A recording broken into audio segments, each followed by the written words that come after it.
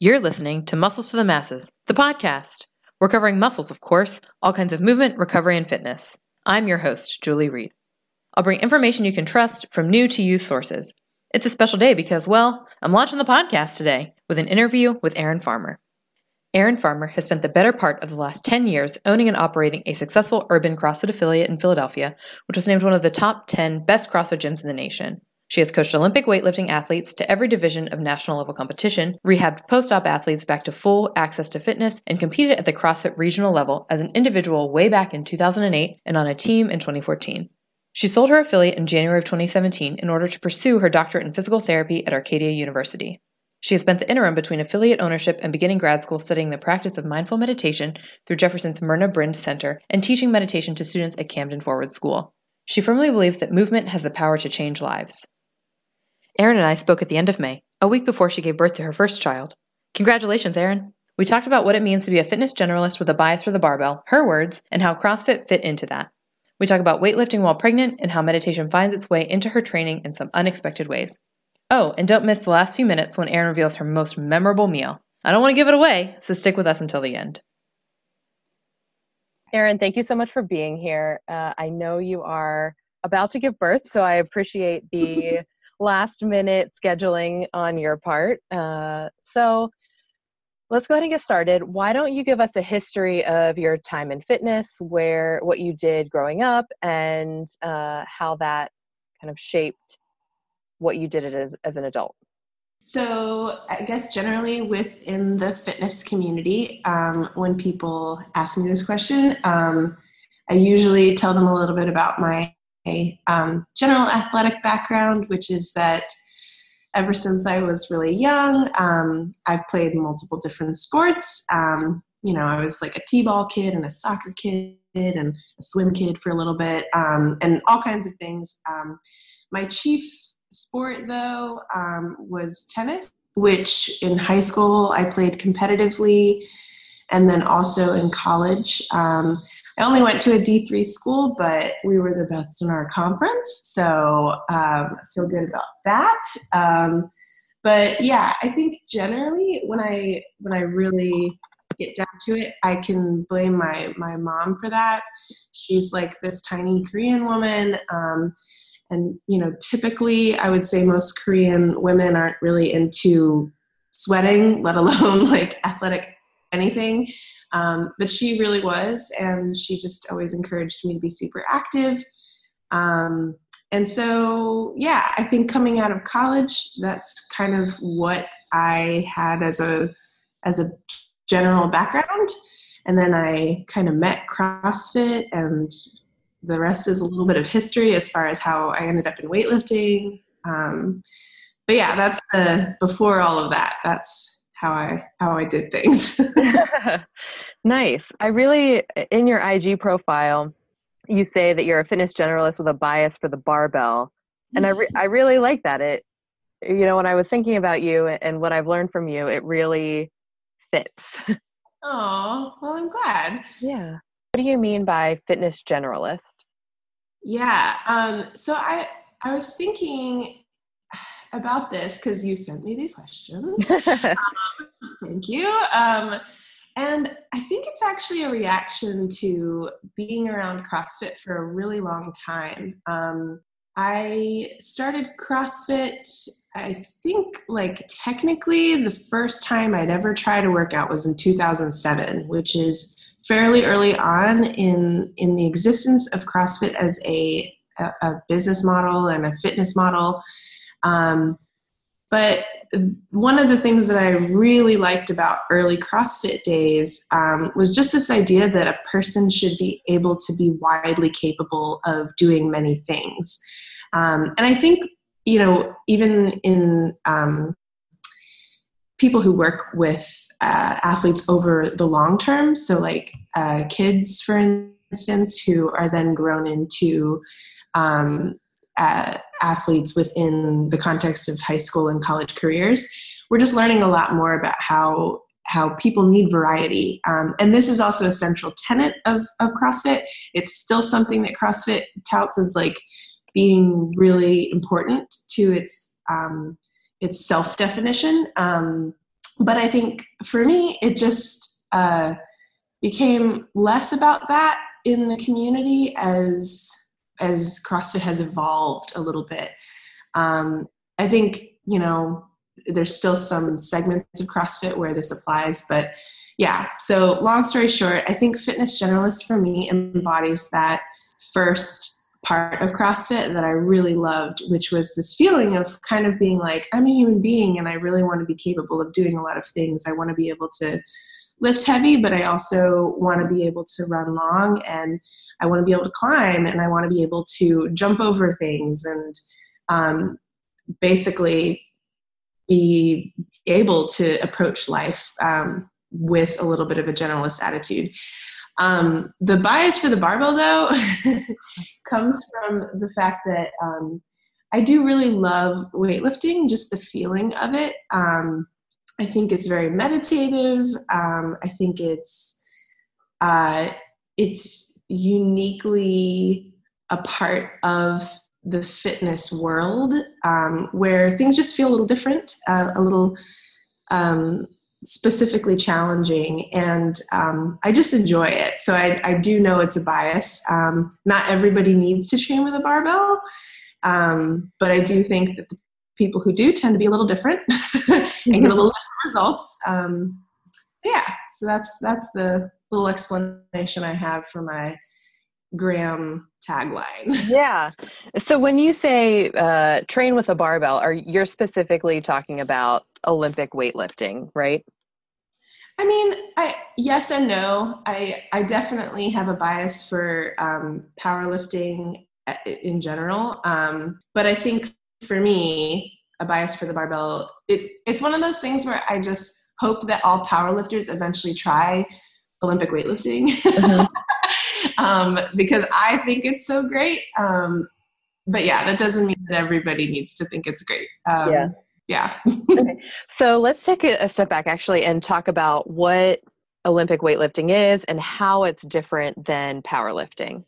Sure. So Olympic weightlifting is the only sport that you can do in the Olympics with a barbell. That's usually the way I explain it.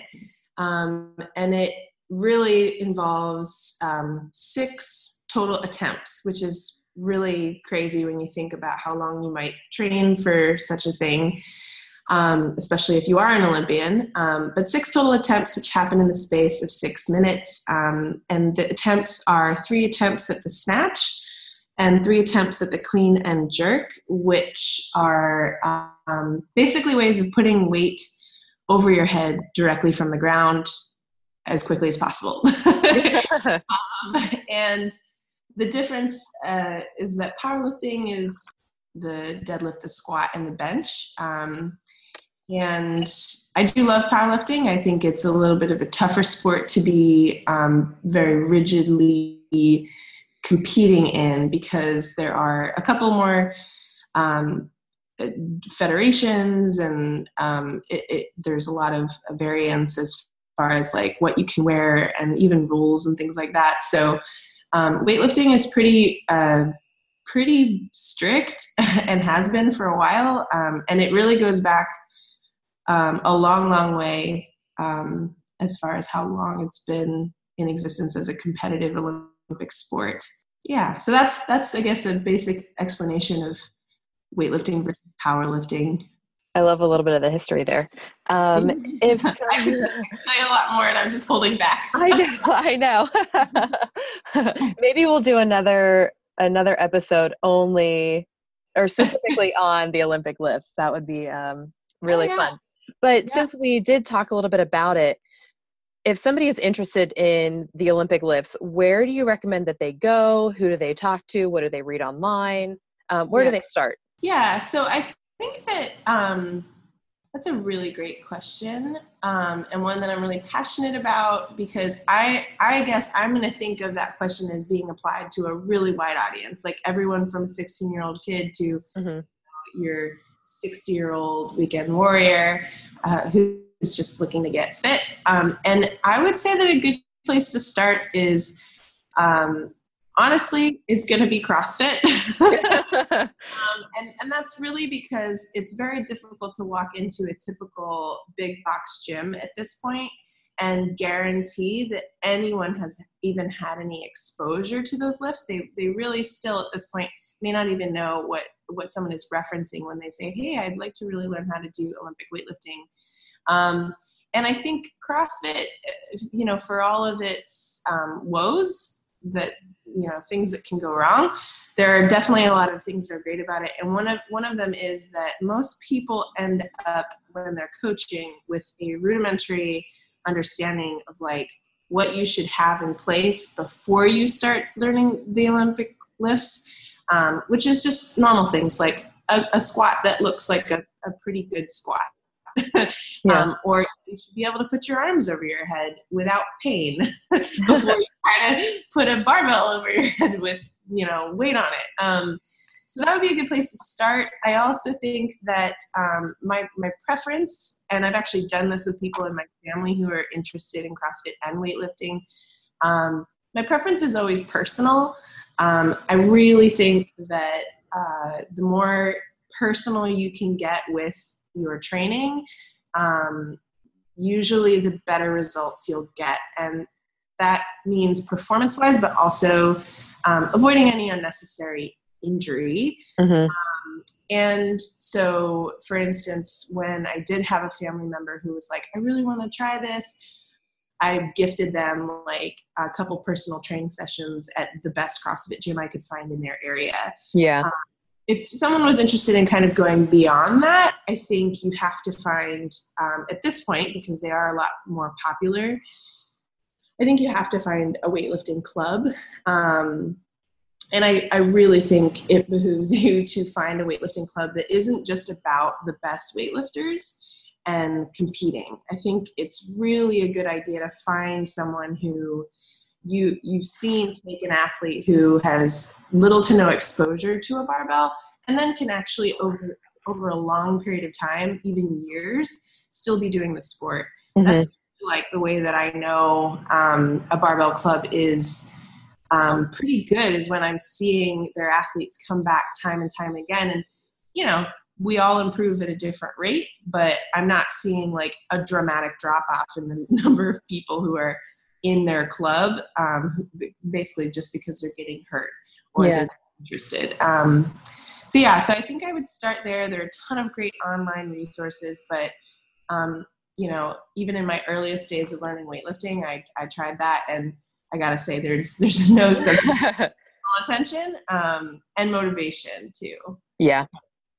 I actually really like that perspective on finding a gym, period, is the longevity of the client base.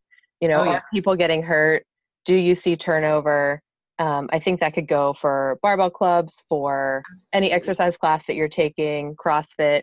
I really like that perspective. Yeah. Yeah. Okay. So one of the reasons I wanted to talk to you is because you're about to have a baby any day now.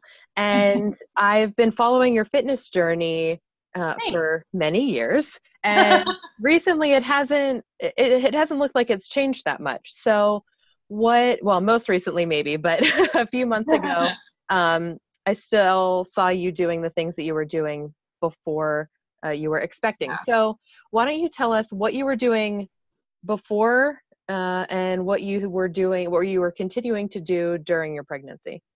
Sure. So it's funny because I've really been I've been thinking about this because of course I'm just waiting around for the baby. So I think about all the things that I could or should be doing, but I've been thinking about actually writing a blog post that has a title somewhat to the effect of like things that I learned by actually being pregnant versus coaching pregnant people, which, I don't think there's any other way I could have approached that strategically. But right.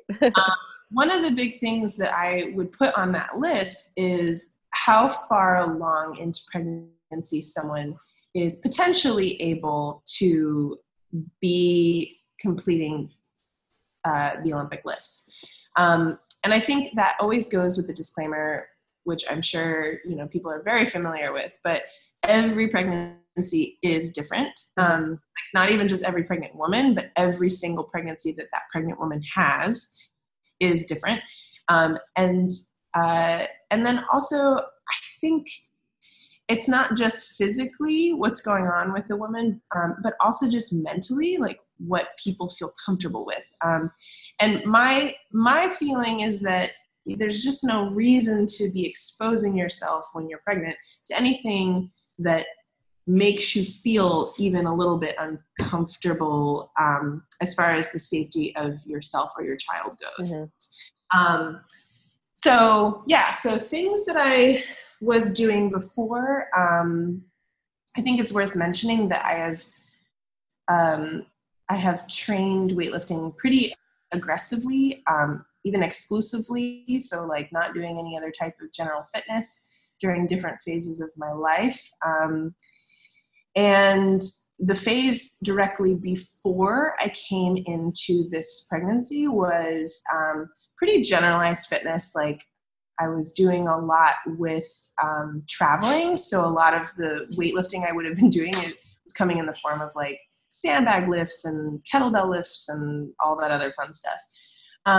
But I did restart actually, like maybe in the first month of my pregnancy, which I don't recommend doing. I'd recommend like already doing it and then doing it again. But I just kind of restarted doing the full lifts because I was back at home where I had all of my equipment. And I was a little apprehensive about it at first because it had been so long. And I think even mentally, I was like, oh, these should be heavier. You know, why am I not doing more? Because I had done more before. But yeah, I was able to keep snatching and cleaning pretty much until I think even like 30 weeks. And I think a lot of that has to do with the size of your belly. Yeah. And that's what I would tell people that I would lift with, and especially coaches. I would, just kind of say like, I don't really know how long I'll be able to do this, but right now it feels fine. And the gauge that I would use for feeling fine would be, okay, is the bar path so different than my typical bar path that I really feel like I'm interfering with the integrity of the lift? Another thing I would think about would be, am I having any pain, obviously? And I wasn't, and I actually never did. And then also I think there's this element of like, at some point in later pregnancy, especially in the third trimester, you really start to lose speed. You just start to kind of be a little bit less likely to do things dynamically because you're just feeling really off balance, or hormones, or any combination of all of those things that happen. And I think that those qualifiers are kind of what was going through my head the whole time. Like every training session, just kind of being like, okay, how does this feel? What are my goals? And is this still in line with my goals? I think the question, right? Sort of. Yeah, definitely. So what was one of your goals in training this way through your pregnancy? I think my main goal was to be healthy, and that isn't always everyone's goal. I think the secondary goal was to retain as much of movement pattern as I could, mostly because I believe that those patterns are beneficial for overall wellness. I think it's good to be able to pick things up from the ground and put them over your head, and to maintain that range of motion. And then also to enjoy my fitness. I think it's a shame to spend time fitness-wise with things that you don't actually like doing.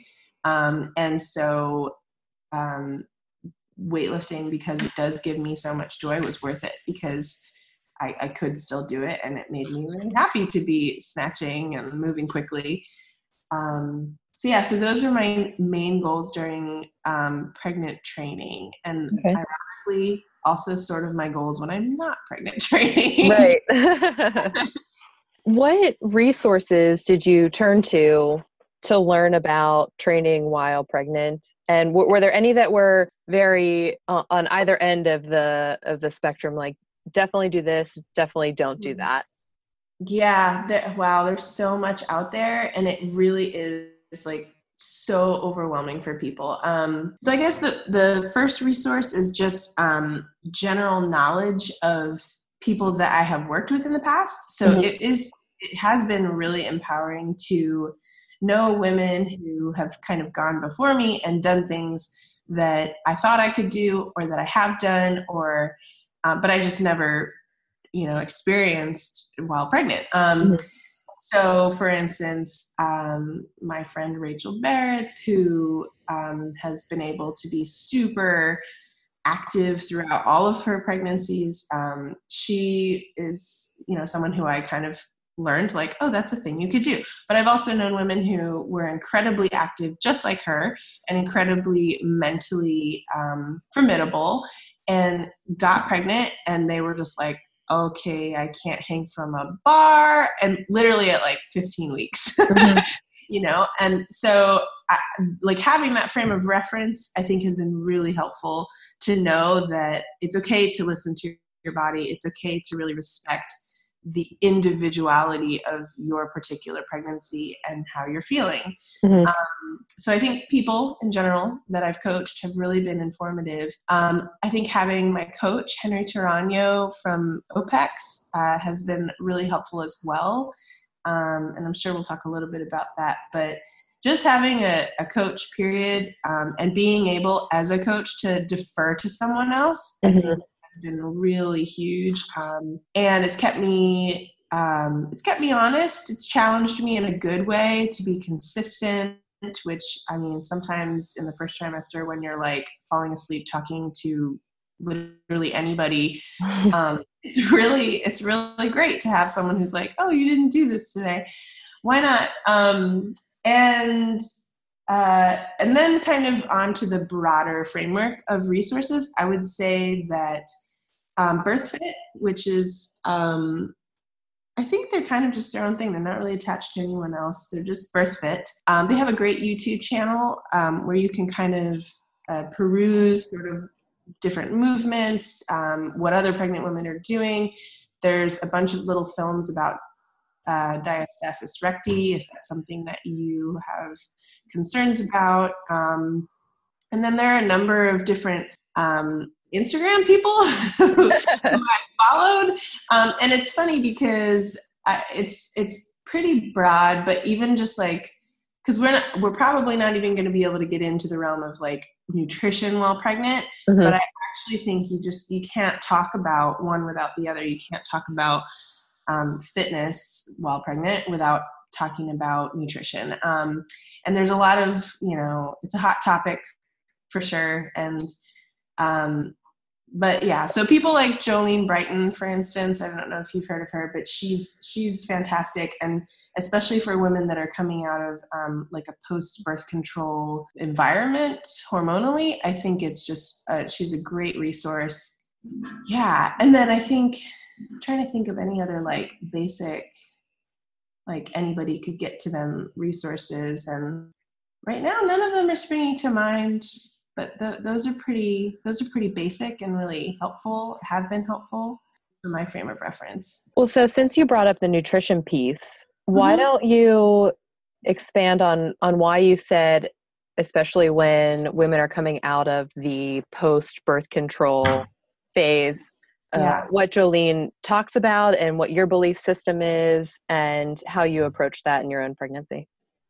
Yeah. So I think one of the things that was said to me early on in pregnancy, and I kind of feel like I drifted that way anyway, was that I could do whatever I wanted, but to be reading too many things and to be trying to do too many things would just be really overwhelming. And I could totally see that happening, especially given my personality, but with other people for sure.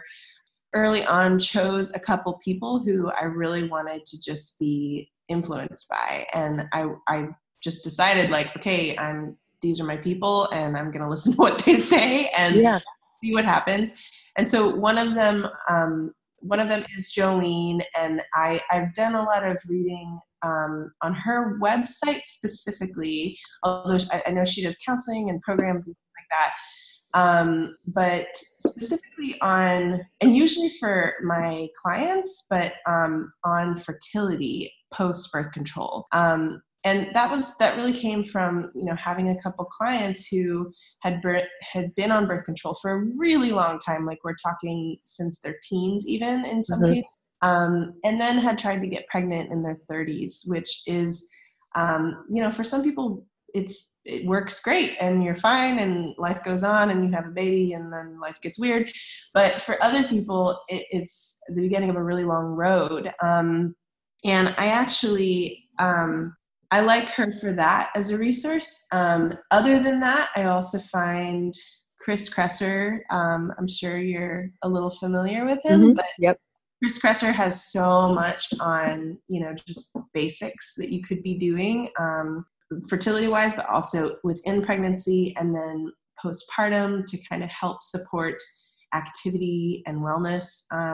Also, Meg the Midwife, whose website is a teeny bit frustrating because I want to be able to navigate it better, but I also love that she has a number of posts that are just super basic, like here's your nutritional profile for breastfeeding and stuff like that. And she is working on a book with Liz Wolfe, who's a good friend, an old friend of mine, called Baby Making and Beyond, which I have been wanting to come out for the whole time since they've ever said that they're going to make but, she has a kid, so that slows things down a bit. And I respect that. And I know that whatever they're going to come out with is going to be fantastic. But in the meantime, Meg the Midwife has been another influence. And she's been great as well for all of that info. Thank you. Yeah. So let's switch back to training. And I want to talk a little bit about your thoughts on having a coach. Did you work with Henry before you were pregnant, or what made you pick him when you were pregnant? How did you decide to work with a coach? And have you ever not worked with a coach? Yeah, I love this question because it's a really important part of being a coach to me, is this idea of being perpetually learning. And I think in my case, that usually means learning from someone who isn't me. Yeah. And so in thinking about it, I've actually outsourced my programming and training since I could afford it very early on in owning an affiliate, and in really pursuing athletic life as a coach. So I've had a number of coaches in the past. Before Henry, my coach was Paul Buono. He's great. And when I got pregnant, I was basically looking for a slightly different approach, mostly because I knew my time commitment was going to be changing, and I also knew that my goals would be changing. And so I reached out to OPEX, about their remote coaching program, knowing the quality of what they do. And I just said, hey, I'm going to be pregnant or am pregnant. And do you have anyone who kind of specializes in coaching people like that? And they sent me Henry Tarano, who's from Puerto Rico, and he's been fantastic.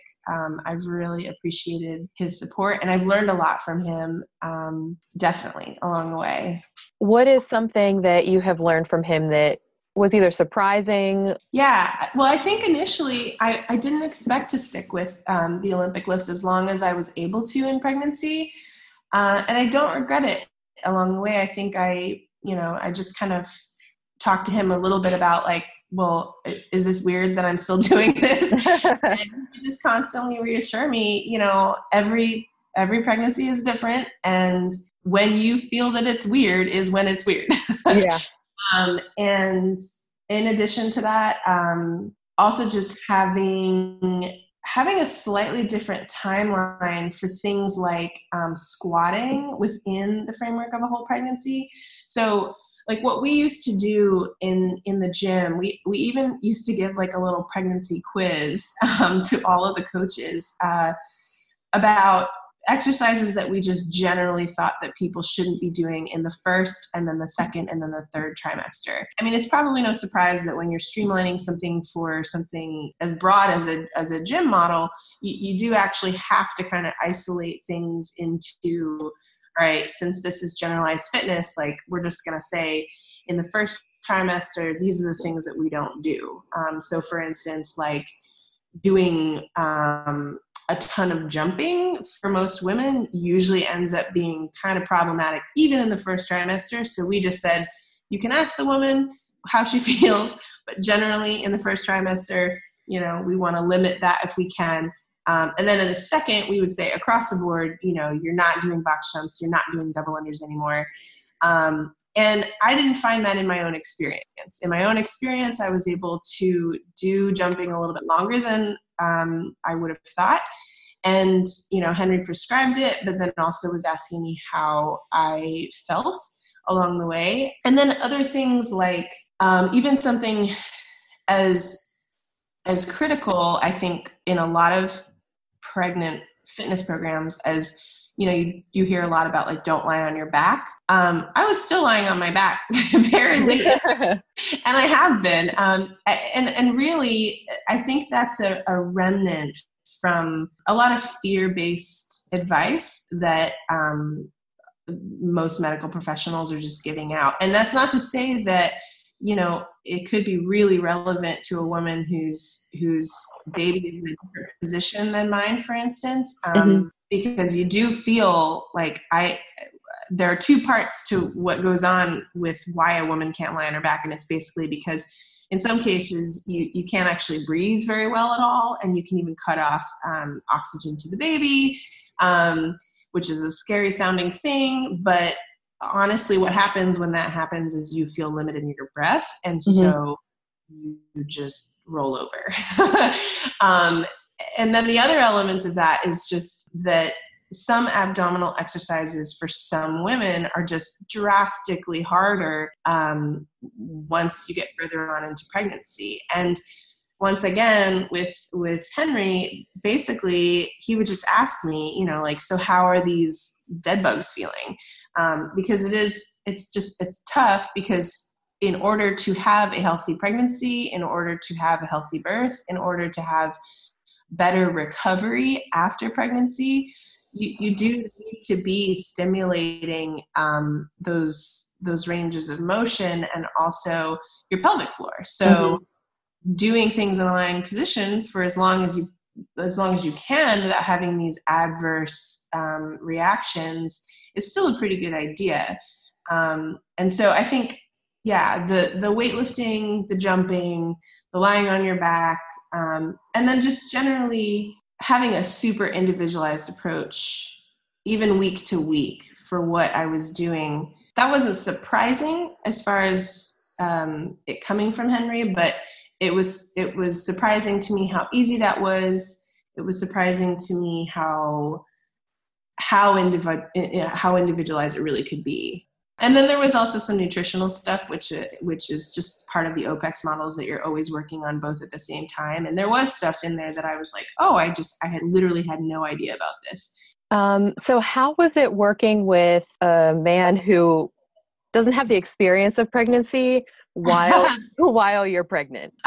So I guess like for me, that's never, well, I guess I wouldn't really know because I haven't had the alternative experience of having like a female coach who has been pregnant. But I think overall that didn't bother me because I knew he had worked with so many pregnant clients before. Okay. And also that he had, I think his son was, when we first started, he might have been almost a year old. So he had the experience of watching his own wife also go through the whole, spectrum of being pregnant.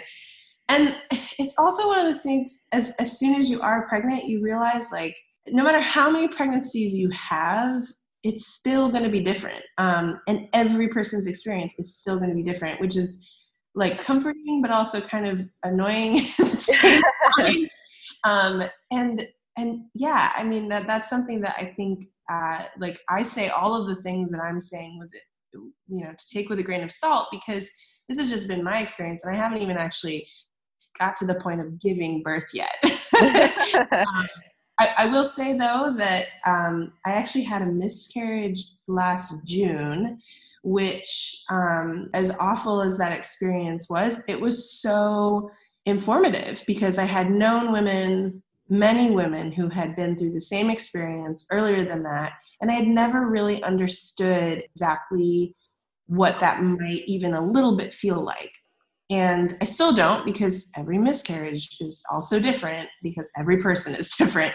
But I have more of an idea, and I think it has really informed even this pregnancy and what I've kind of made my goals as I've been going through it.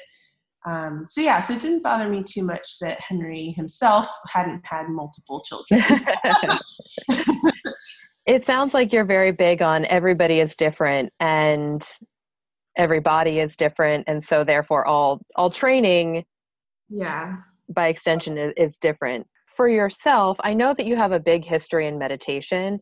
Mm-hmm. How has that played a part in you understanding and listening to your body and training with more intuition than if you didn't have that background?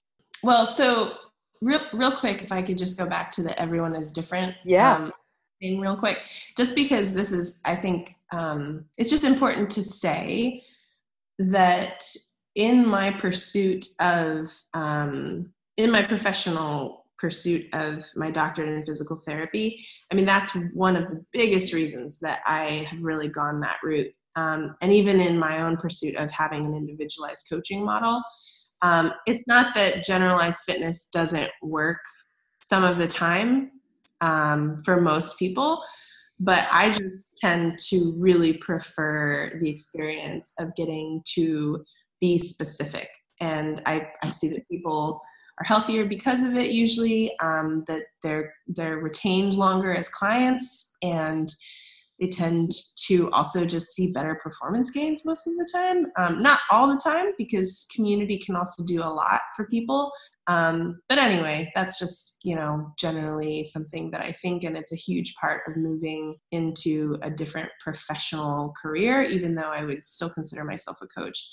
So as far as meditation goes, that also kind of plays along the same lines, which is just this whole idea of very few things in our experience as humans are isolated. So in my own training experience and also in my own business ownership experience, I just saw way, way, way too often that what we do physically is just so affected by our mindset. And that's not surprising to most people if you say it. But I think what is most surprising to people is that meditation doesn't have to be this thing that's like really spiritualized and also very heavy. To me, the impact that meditation has had on my whole life has been that it's just made me more aware of my everyday experience. And I think specific to athletics and to fitness, that is really the same thing. It's just made me much more aware of how I'm moving, of emotions that might be affecting my moving, of expectations that I may have without even knowing until I choose to kind of be like, oh, the reason I'm so upset about this particular thing today is because, XYZ. And a really good example of that actually is that one of my primary goals during pregnancy, fitness-wise, was actually to be able to do a pull-up until I was full term. And I kind of wrote it down, and I was like, I don't care what kind of pull-up it is. It could be like a pull-up with the craziest, grip or whatever. But I want to be able to do one. And I actually have a series of videos, which I haven't posted yet, but of me tracking this throughout my pregnancy. And I don't know why I got so stuck on the pull-up. Like, I think it has a lot to do with my early history in CrossFit of not being able to do a pull-up and then eventually being able to do many pull-ups, which was great. But anyway, towards the end of pregnancy, I think the last time I did a strict pull-up was like 34 weeks, which is not technically full term. The day that I tried to do a pull-up, I think at 37 and a half weeks, I was super sad.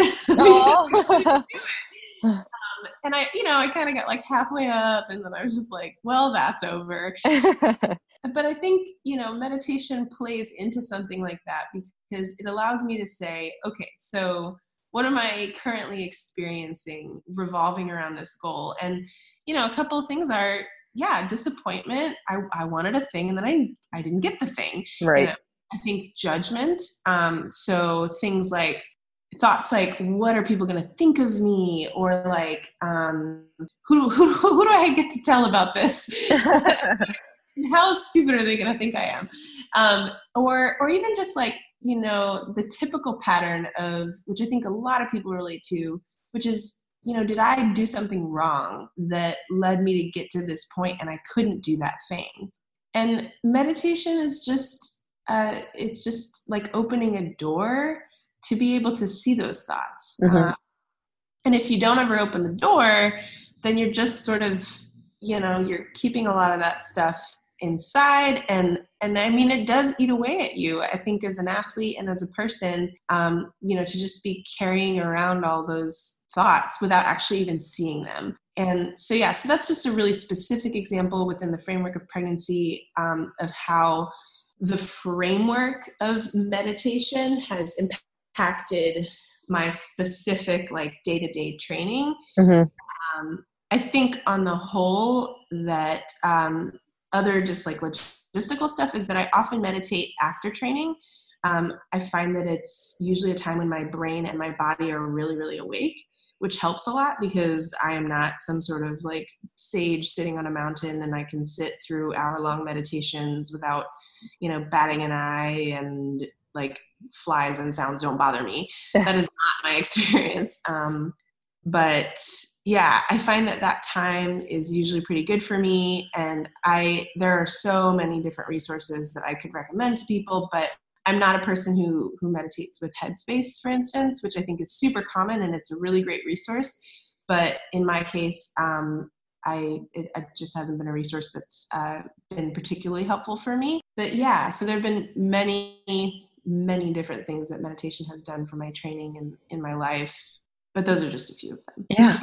I think it's very interesting that you're meditating after your training, especially because you said that Olympic weightlifting is a form of meditation for you. Yeah. You're extending it after your training. I think that's, for lack of a better word, a smart way to do it. Like, you're already in this state, let's keep it going. Yes. Yeah, exactly. And it really, even if it wasn't Olympic weightlifting, I mean, I've also done meditation after a different context. Like, I think if someone could be thinking like back to a workout that was really hard for them, like something that really challenged them mentally and physically, I mean, you do kind of need like a moment to just be like, what just happened? And I mean, I think most people have had workouts where you are affected emotionally. And there is a moment where you're just like, what is that about? Like, why did this physical thing just bring up all of this emotional stuff,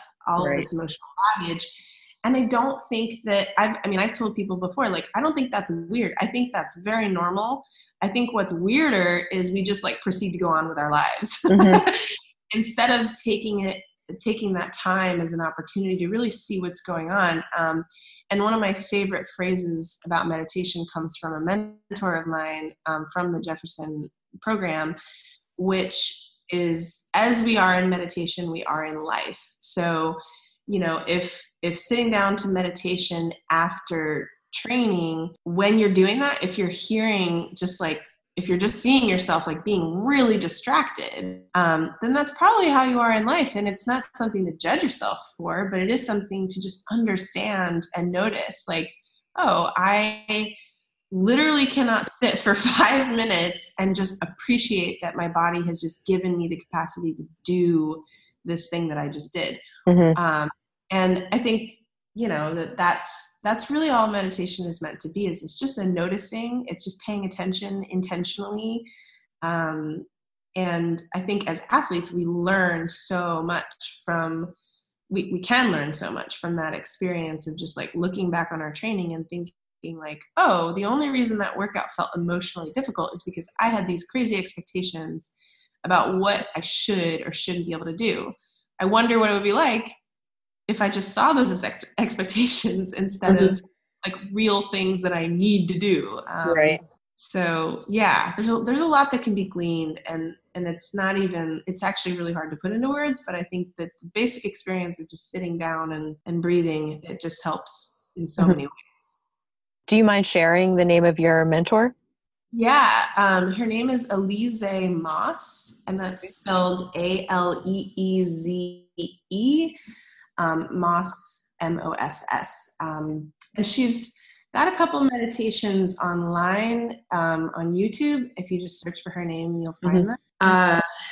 But I tend to use a lot of meditations from a man who I've done a certification week thing named Christopher Germer. And his last name is spelled Germer. And I really like a lot of those. And then there's also a woman named Kristen Neff who also has some great resources, and her last name is Neff.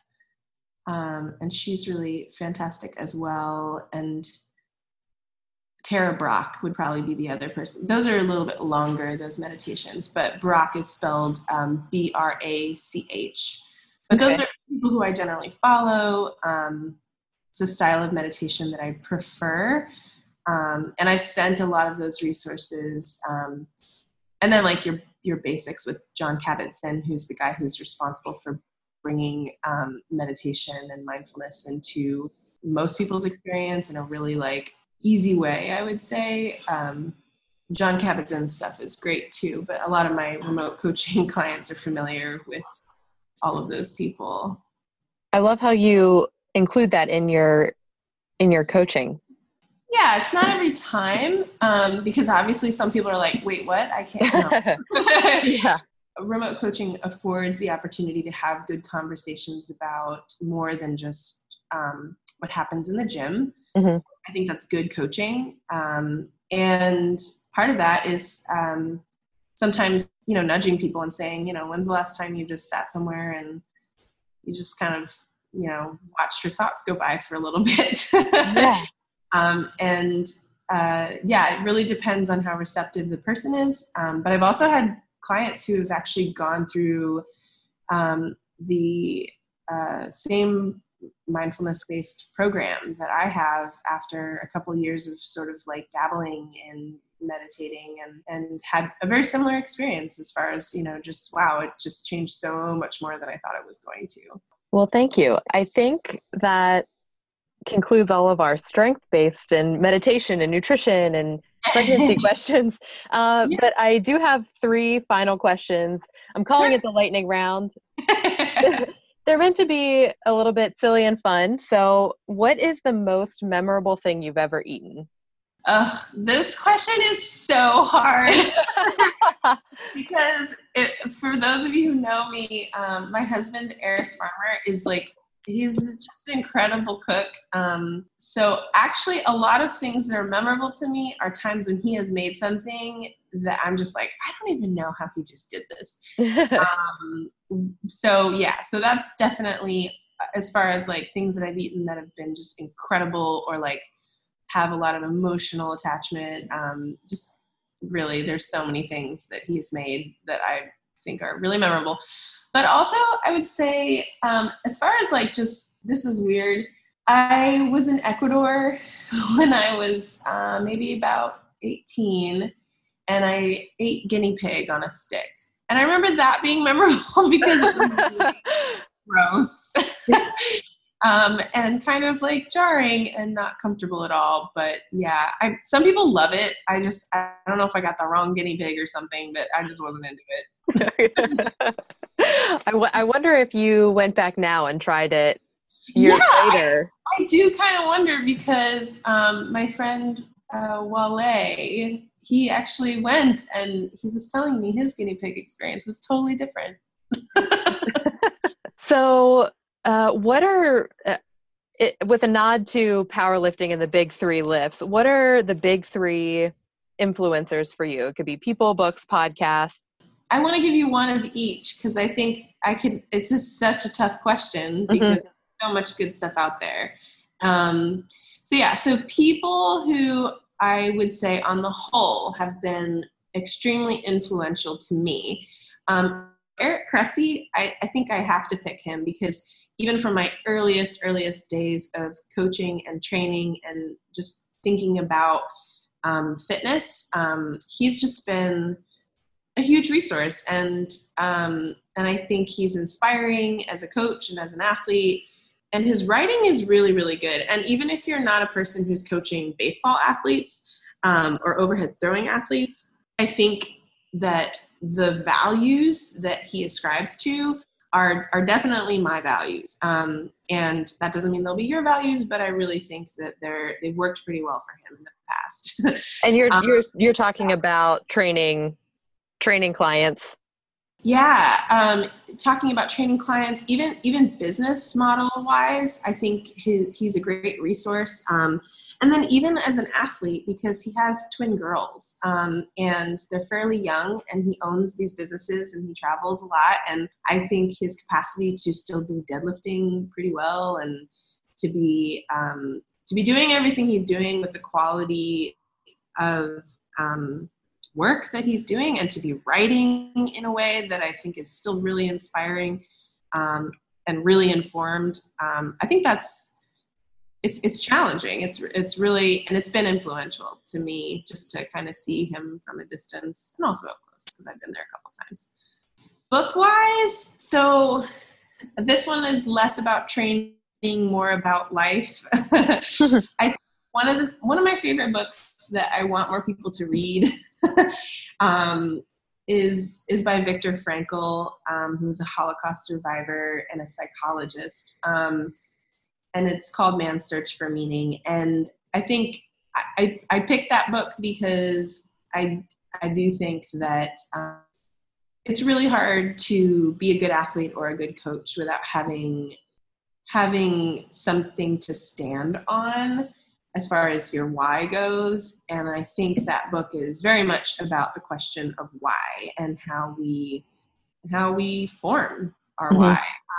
So that would be a book that I know a lot of people have recommended it before, but it does occasionally get missed because it's not directly about training, but it's a good book. And it's a really easy read and it's not too long either, which is another reason I throw it out there. Podcast. Okay, so this is hard because I love podcasts, and especially while I've been pregnant, I've been listening to them even more. The podcast that I think is actually one of the more useful podcasts that less I think coaches don't tend to drift towards is called Hidden Brain. And I don't know if you've ever heard of it or listened to it, but I like a podcast that is produced pretty well. So, like you can listen to it and you're not actually getting bored. Yeah. But I also like a podcast with obviously good content. And this content isn't specific to athletic life, but I think that psychology, if you are a coach or if you're an athlete, especially the psychology of changing behavior is really vital to what you do or experience as a coach or an athlete. And this podcast is all about the way that the brain works, absorbs. I mean, it's about new research. It's a pretty broad podcast, but I have found there have been many, many times where what I'm listening to is just like directly relevant to what I'm doing as a coach, or as a business owner or as an athlete. So that would be my rando podcast that I would recommend that hopefully people haven't heard about, and you could check it out one time and then maybe it works for you. Yeah, I actually love Hidden Brain. It's so interesting. Yes, right? Yeah. You know what I mean? It's like it's not my field specifically, but it sort of is. Yeah, and I'm always fascinated. And I like Shankar. All right, last question. Sure. If someone came from outer space to Earth, what is one thing that you would tell them? Man. One thing that I would tell them, not ask them? Yes. Oh, dang. Okay. Oh, man. I would tell them that I'm sorry about Trump. Like, I'm just so sorry that this is the best we could do. I'm sorry if this is offensive to anybody else, but really, I think as an American, that's what I would say.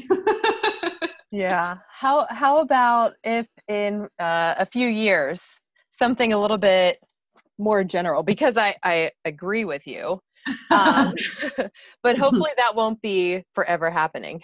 Yes, right. I mean, it can't, right? Yes. In a few years. Okay, so excluding our current political climate, I think I would tell them. Well, this is why I would want to ask what their life is like. This hypothetical alien person thing. But I think I would tell them that humans are whole beings. That's probably what I would say. And I would have lots of questions about what their way of experiencing the world is. But humans are whole beings, meaning, we see what we see, but we also know so much through what we do and how we move. And our words are, often very helpful, but, there are plenty of things that we know not through words. And that's super spacey. It's a really, I guess, like mystical kind of statement. But yeah, I think if they had never met a human before, that would be what I would say, is that, we're not isolated in our experience as far as being entirely in our heads or in our bodies. It's a really holistic experience that we go through when we talk about being human. That is an incredible answer. Man, I don't know where even that came from, but I guess somewhere. Yeah. Oh, wow. Thank you so much, Erin, for being on the podcast. For having me. It was really fun, and it was I love answering these questions, because it actually, it gets me thinking, like, wow, this is the spectrum of my experience and all the things that I've learned, but also so many things that I don't know. So yeah, thanks. Thank you, Erin. Hey, thanks for listening to Muscles to the Masses, the podcast. If you're interested in weightlifting and in Philly, check out Liberty Barbell Club, the Olympic weightlifting club housed in Erin's former CrossFit affiliate. To support the show, leave us a review on iTunes, tell a friend, or buy a butt bag at musclestothemasses.com.